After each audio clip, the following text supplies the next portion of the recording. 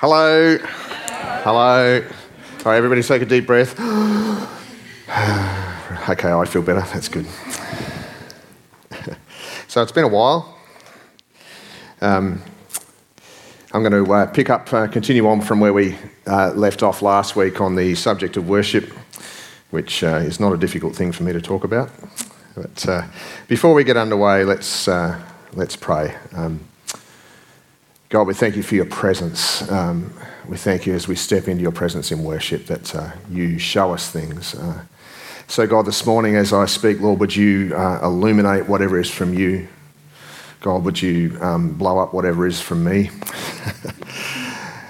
We open our hearts, God, to receive more of you, to be encouraged, to be corrected and adjusted and set free in all that you have for us.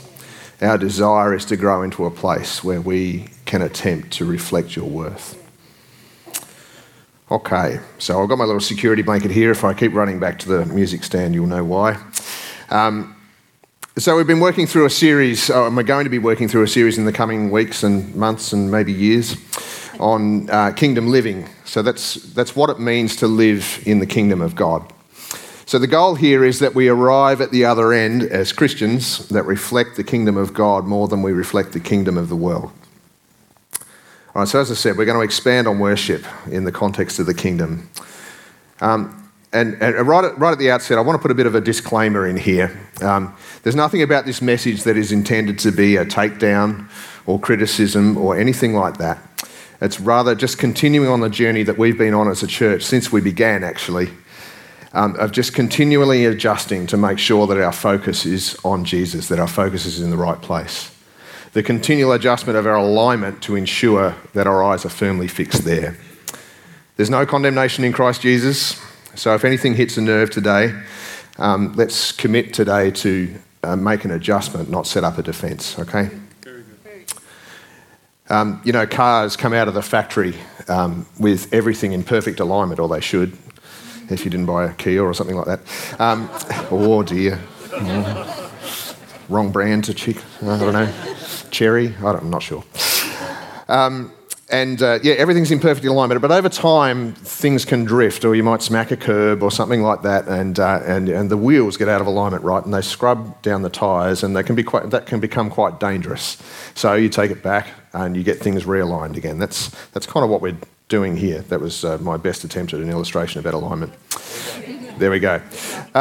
So Russ laid a foundation last week that sets up what I want to share this week really well. If you weren't here, too bad, so sad. No, go back and listen to it.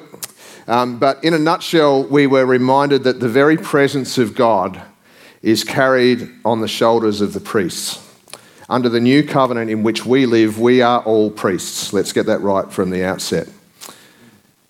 So therefore, the presence of God and the responsibility of carrying the presence of God is on all of our shoulders.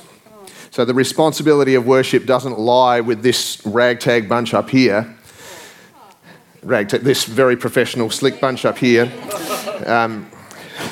It lies with all of us. That's all of you and everything that happens. So the more we make the choice to obey and engage in glorifying Jesus when we come together, the more we'll see his kingdom established in our midst. So as Russ reminded us, that if the heavens and the highest heavens can't contain him, then if he says to sing and lift our hands, then we better sing and lift our hands. If he says to get on our face, then we better get on our face. Anything that he tells us to do, we better respond, because the heavens and the highest heavens can't contain him. So what does worship in the culture of the kingdom look like? So I'm going to break this down into two broad categories, and they both start with the same letter, so it must be God. So we've got a pattern for worship, and we've got our priority in worship. All right, so let's start with the pattern. If you turn in your Bibles to Psalm 100 while we're getting organised. You've heard these scriptures before. God's kingdom is not one of chaos, but it's one of order. His word is full of direction on how he wants us to do things. So when we follow God's pattern, his power is there. When we do what he wants us to do, He inhabits that, and his power is made known. So Psalm 100 says this about worship: "Make a joyful noise to the Lord, all you lands, all you people. Serve the Lord with gladness. Come before his presence with singing. Know that the Lord, he is God. It is he who made us and not we ourselves. We are his people and the sheep of his pasture. So enter his gates with thanksgiving and into his courts with praise. Be thankful to him and bless his name, for the Lord is good. His mercy is everlasting and his truth endures to all generations." All right, so it's no formula or coincidence that church usually kind of rolls like this.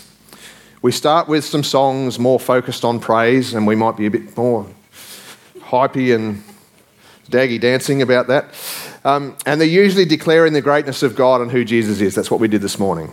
Now, following that, our perspective is starting to come into the right place, where we can move into a more intimate and focused place of Jesus-centered worship.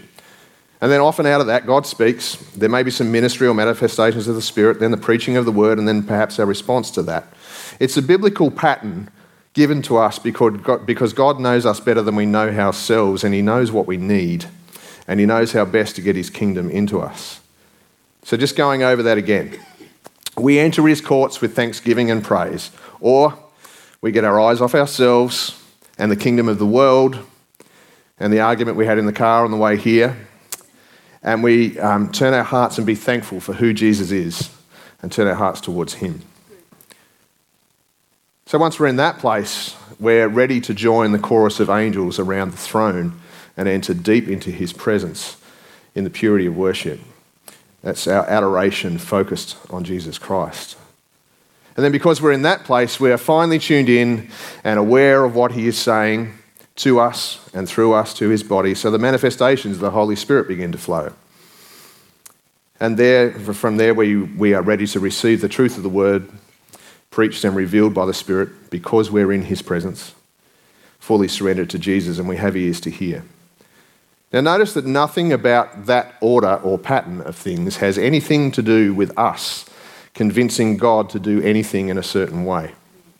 It's all about God knowing how to lead us into what he is doing. It isn't about a formula that convinces the Holy Spirit to come out from under the table or out of the corner and to come and play like some kind of shy puppy. It's not about us creating an atmosphere for God to move. We often use phrases like, "Wow, the Holy Spirit really showed up today," or "Jesus was really in church." We hope so. Or we pray things like, "Lord, we invite your presence to be here." Can I suggest that his presence is already here? Amen. The Holy Spirit was poured out at Pentecost and he hasn't gone anywhere.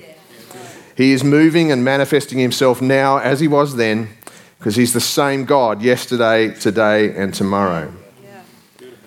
So when we use phrases like, "Wow, God really showed up today, wasn't church awesome, the Holy Spirit was there," can I suggest that actually what really happened was that we changed. Yeah, beautiful. Our focus shifted from ourselves and onto the King. Our attention was captured by what the Holy Spirit wants to do and say. He didn't come into our presence, we moved into his. That is so good. He didn't come into our presence, we stepped into his. And I think to suggest that the presence of the God of the universe is controlled or limited in some way to the conditions and the atmosphere we create and how much reverb there is and whether the smoke machine's working or not is kind of offensive. I think it's bringing his majesty down to our level. No. We experience more of him in those moments because we have lifted our eyes to his level.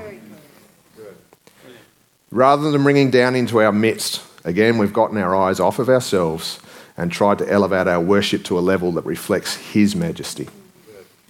Then he can move among us and through us. It's about us stepping into God's presence with a heart attitude that moves us and changes us into who he wants us to be. Right, so it's a very brief overview of the pattern. We could talk about that for hours, but what I really want to get on to today is the other P, the priority bit. All right. So the kingdom isn't a kingdom if it doesn't have a king.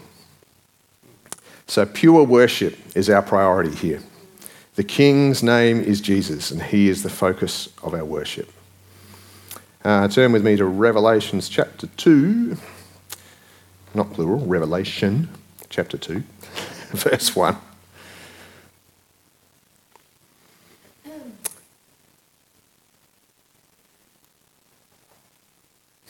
And Jesus says this through John. To the angel of the church of Ephesus write, the angel being probably pastor or leader or whatever.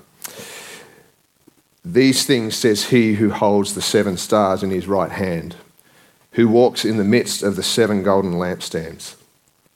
I know your works, your labour, your patience, and that you cannot bear with those who are evil, and you have tested those who say they are apostles and are not, and have found them liars. And you have persevered and have patience and laboured for my name's sake and have not become weary. Woohoo! Excellent. We're doing well. Verse 4 says this, nevertheless, I have this against you.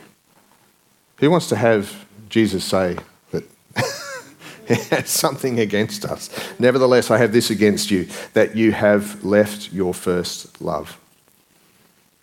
Remember, therefore, from where you have fallen. Repent and do the first works, or else I will come to you quickly and remove your lampstand from its place, unless you repent.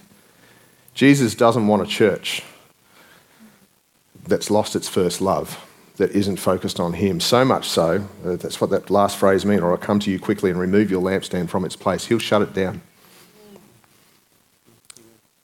He'll close the doors. So why are we always harping on and banging on about keeping our focus on Jesus? It's because we never want our church to end up like the Ephesian church here. We're doing great things. We're hitting all the KPIs that the world tells us we should. We look great. We're relevant. Our music is slick. Look at how amazing our production is. Look at the size of our screen.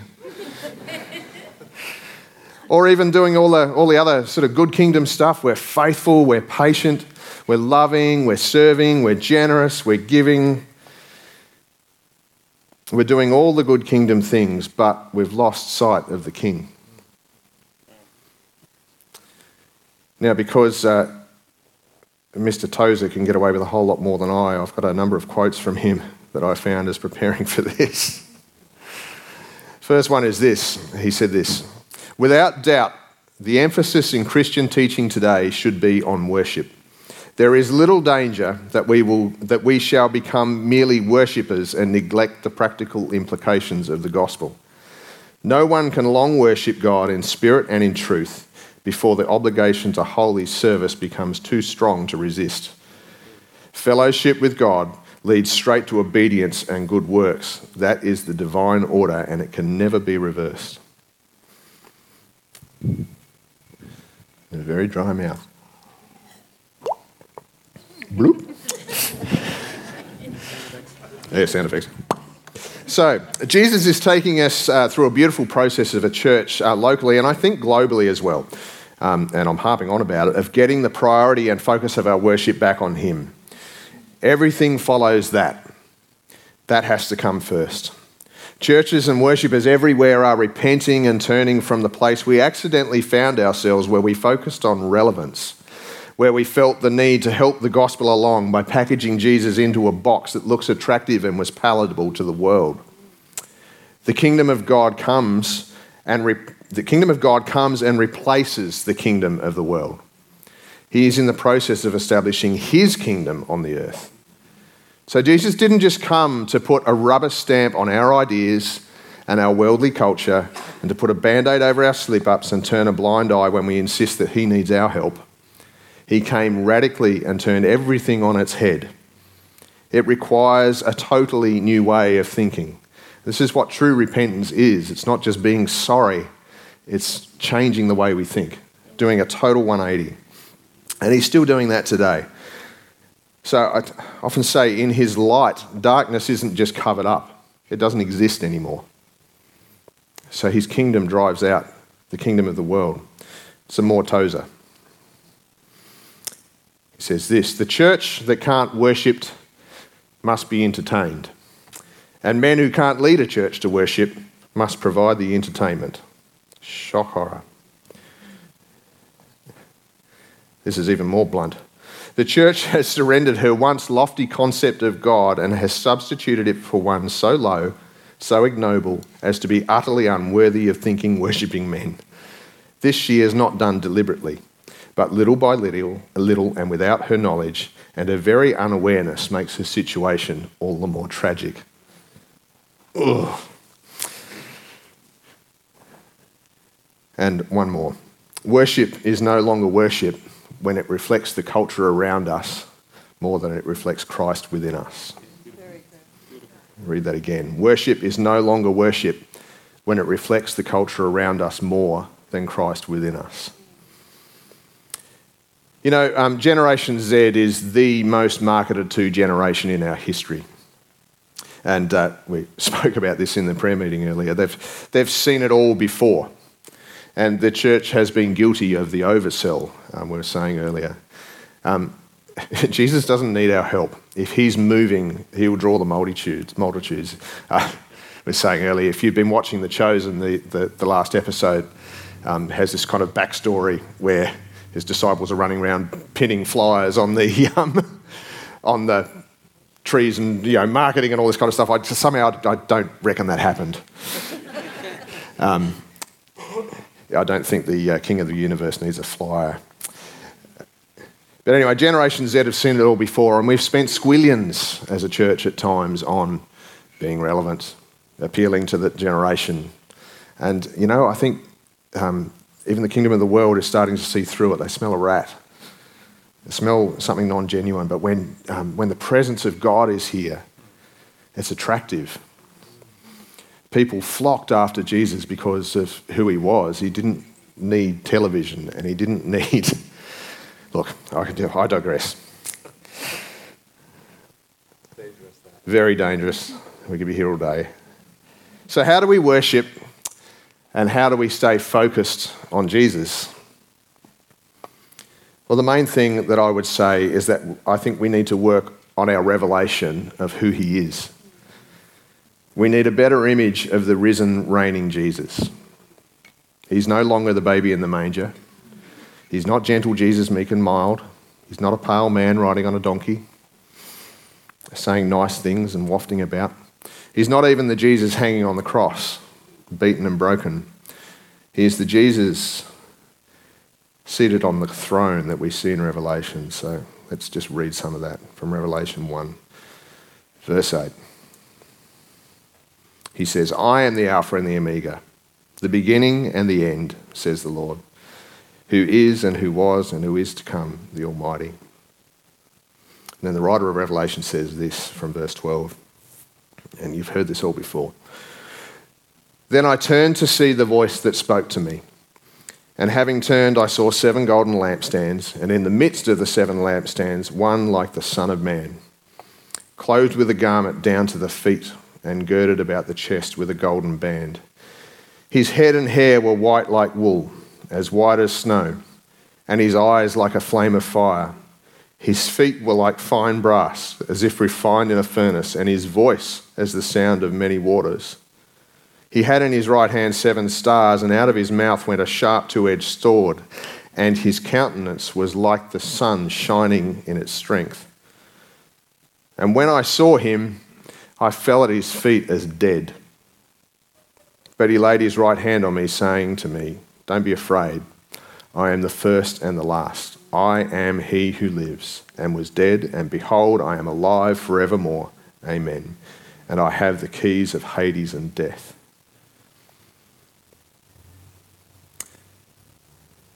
It's an interesting exercise. Have you ever Google image searched Revelation 1:8?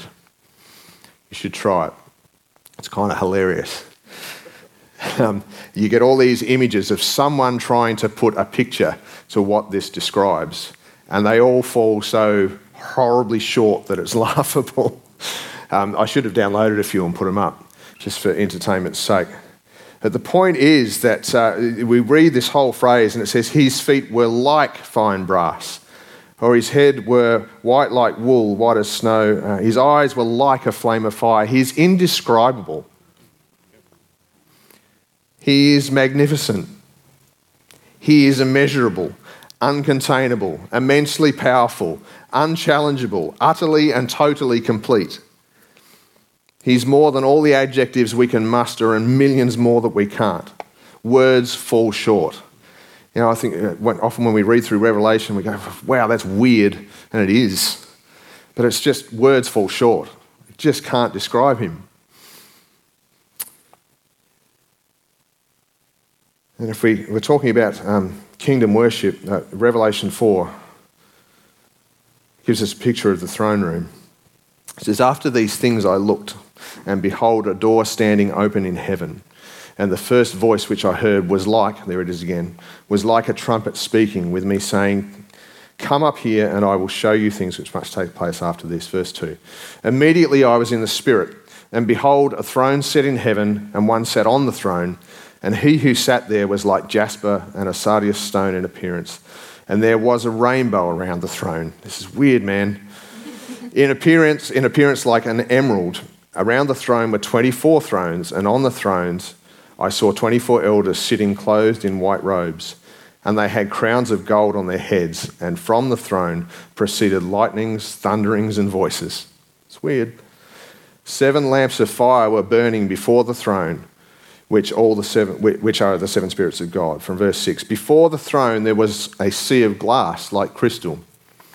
And in the midst of the throne and around the throne were 4 living creatures full of eyes in front and in back. And the first living creature was like a lion, the second living creature like a calf, the third living creature had a face like a man, and the fourth living creature was like a flying eagle.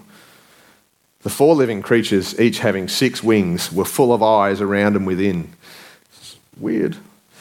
And they do not rest day or night, saying, holy, holy, holy is the Lord God Almighty, who was and is to come.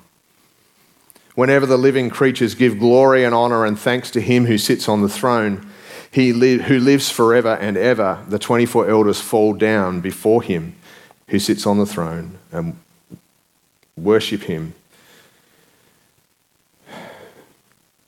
And they cast their crowns before the throne, saying, you are worthy, O Lord, to receive glory and honour and power. For you created all things, and by your will they exist and were created. I was reading this, and thought occurred to me. Has it ever occurred to you that the creatures surrounding the throne are under no obligation to be there? They're under no obligation to declare his holiness. They didn't sign a position description or accept a job that says that their role is to declare holy, holy, holy for all eternity. No, they have eyes all around, and whenever they look and wherever they look, they see some new facet of him, which causes them to declare holy, holy, holy again and again and again. And when we focus on Jesus in worship, this is what we are joining in with. We get the tiniest, minute, itty-bitty glimpse of what is going on around Jesus' throne, and we become a part of it. It's part of our preparation for eternity. Last hoser. I can safely say, on the authority of all that is revealed in the Word of God, that any man or woman on this earth who is bored and turned off by worship is not ready for heaven. Let me read that again. I can safely say, on the authority of all that is revealed in the Word of God, that any man or woman on this earth who is bored and turned off by worship is not ready for heaven. So I was thinking through this, and there's probably some of us in the room going, yeah, that's all well and good, but how do I connect with that? How do I bridge the gap between me and there? Or there's a place for lament, right, and personal reflection, and the Psalms are full of that. The Psalms are 70 or 80% lament and reflection.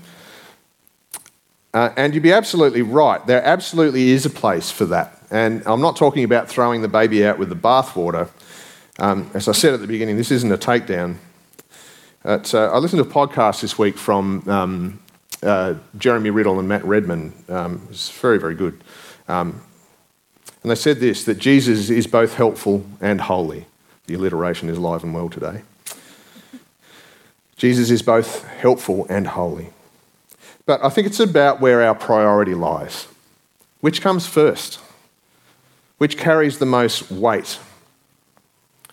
We often talk here about prayer in the context that we were created for relationship and for rulership. And I think worship is similar.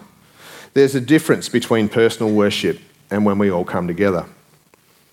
You know, we've gotten very good at writing and singing songs about God in the context of what he does that benefits us. He's a healer, he's comforter, he's a provider, he's gracious, he's loving, and he is all of those things. He does lead us by still waters and into green pastures, and he does lead us through the valley of the shadow of death. But maybe it's time for some more songs that just focus on how incredible Jesus is. They're more of a picture of the throne room. Songs that more reflect what is going on and around his throne rather than what is going on around us. We need to sing more about what is going on around his throne than what is going on around us. Some songs where we don't actually rate a mention.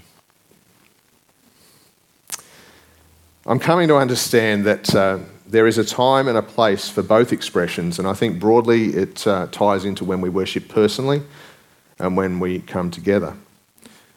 So I think the trouble with the woe is me songs, I call them, or the songs with lots of me, the songs of lament, is that in a corporate setting, our connection or response to them is very subjective, right? It'll depend on where we are all at as individuals.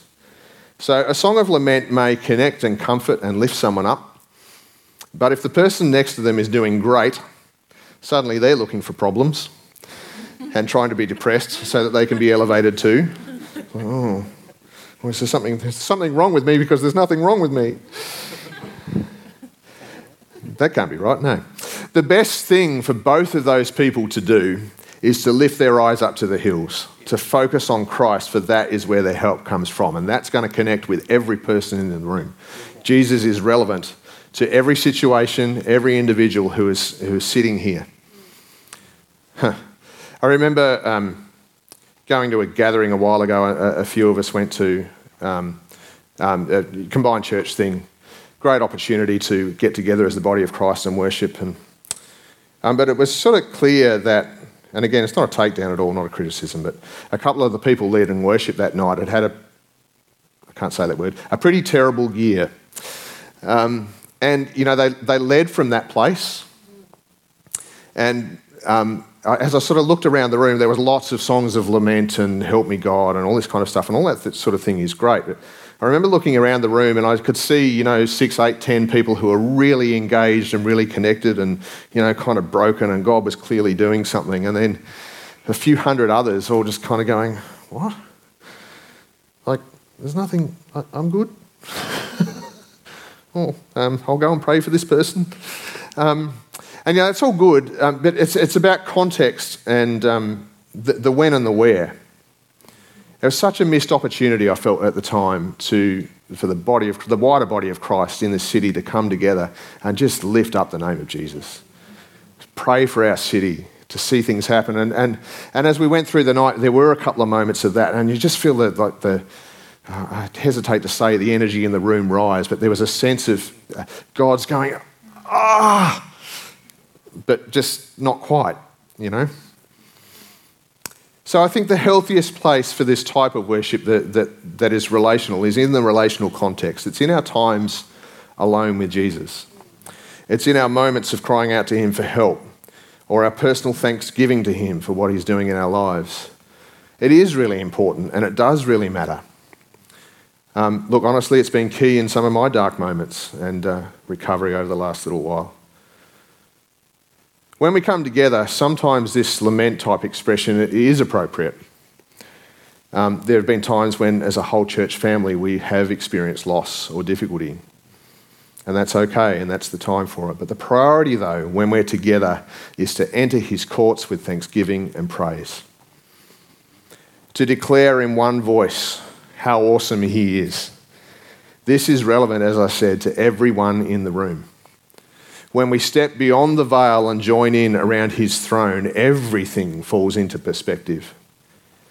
Our successes and failures, our abundance or our lack, our sickness or our health, our joy, our sadness, our loneliness, it all falls into alignment and it pales into a temporary insignificance against the eternal majesty and holiness of Jesus seated on the throne. Every challenge falls away and every need is met beyond the veil. I feel like perhaps the access to this place is perhaps the most significant thing that Jesus purchased for us on the cross.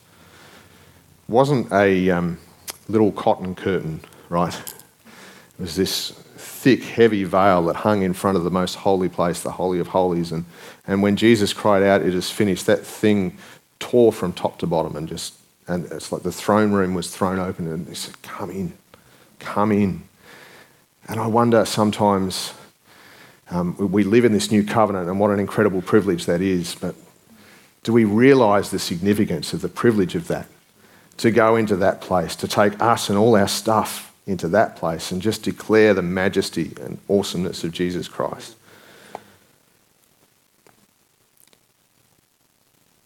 And I want to finish with this statement. Our response to Jesus in worship is directly related to our proximity to the throne. Our response to Jesus in worship is directly related to our proximity to the throne. Joe, if you'd come. So, sorry if that's a bit heavy. It's not intended to be at all. But perhaps today, and we're going to come back to worship, perhaps you need to make an adjustment.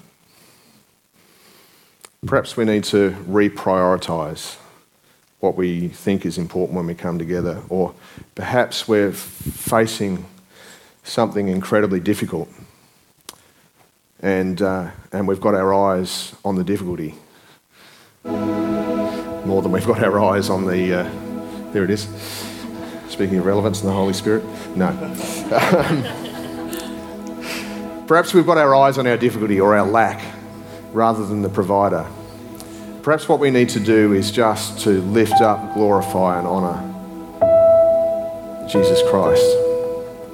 So we're going to come back to worship now, and just as we do that, I guess just do whatever you feel you need to do. Perhaps you've never raised your hands in worship before. Perhaps you've never got on your knees before him. It could be anything. But Lord, I just pray in this moment, God, that as we seek to glorify you and lift you up, that you would come and make the adjustment in us that you need to make, if there is one that needs to be made. So we just give you, it's a strange phrase, but Lord, we give you permission.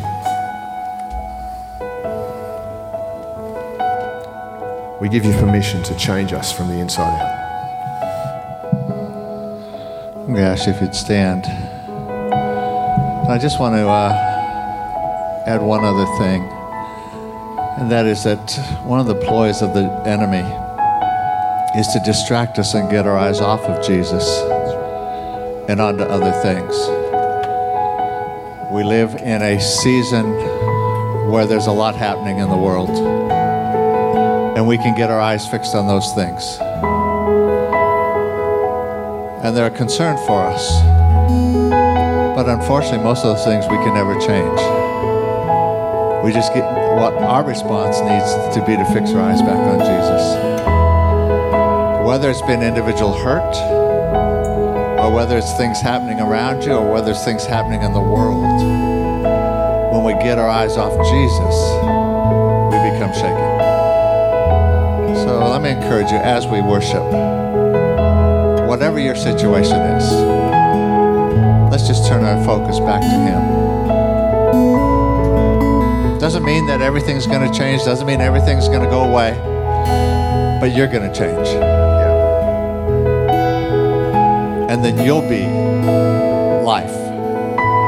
Rather than affected by the darkness of the world, you'll be life.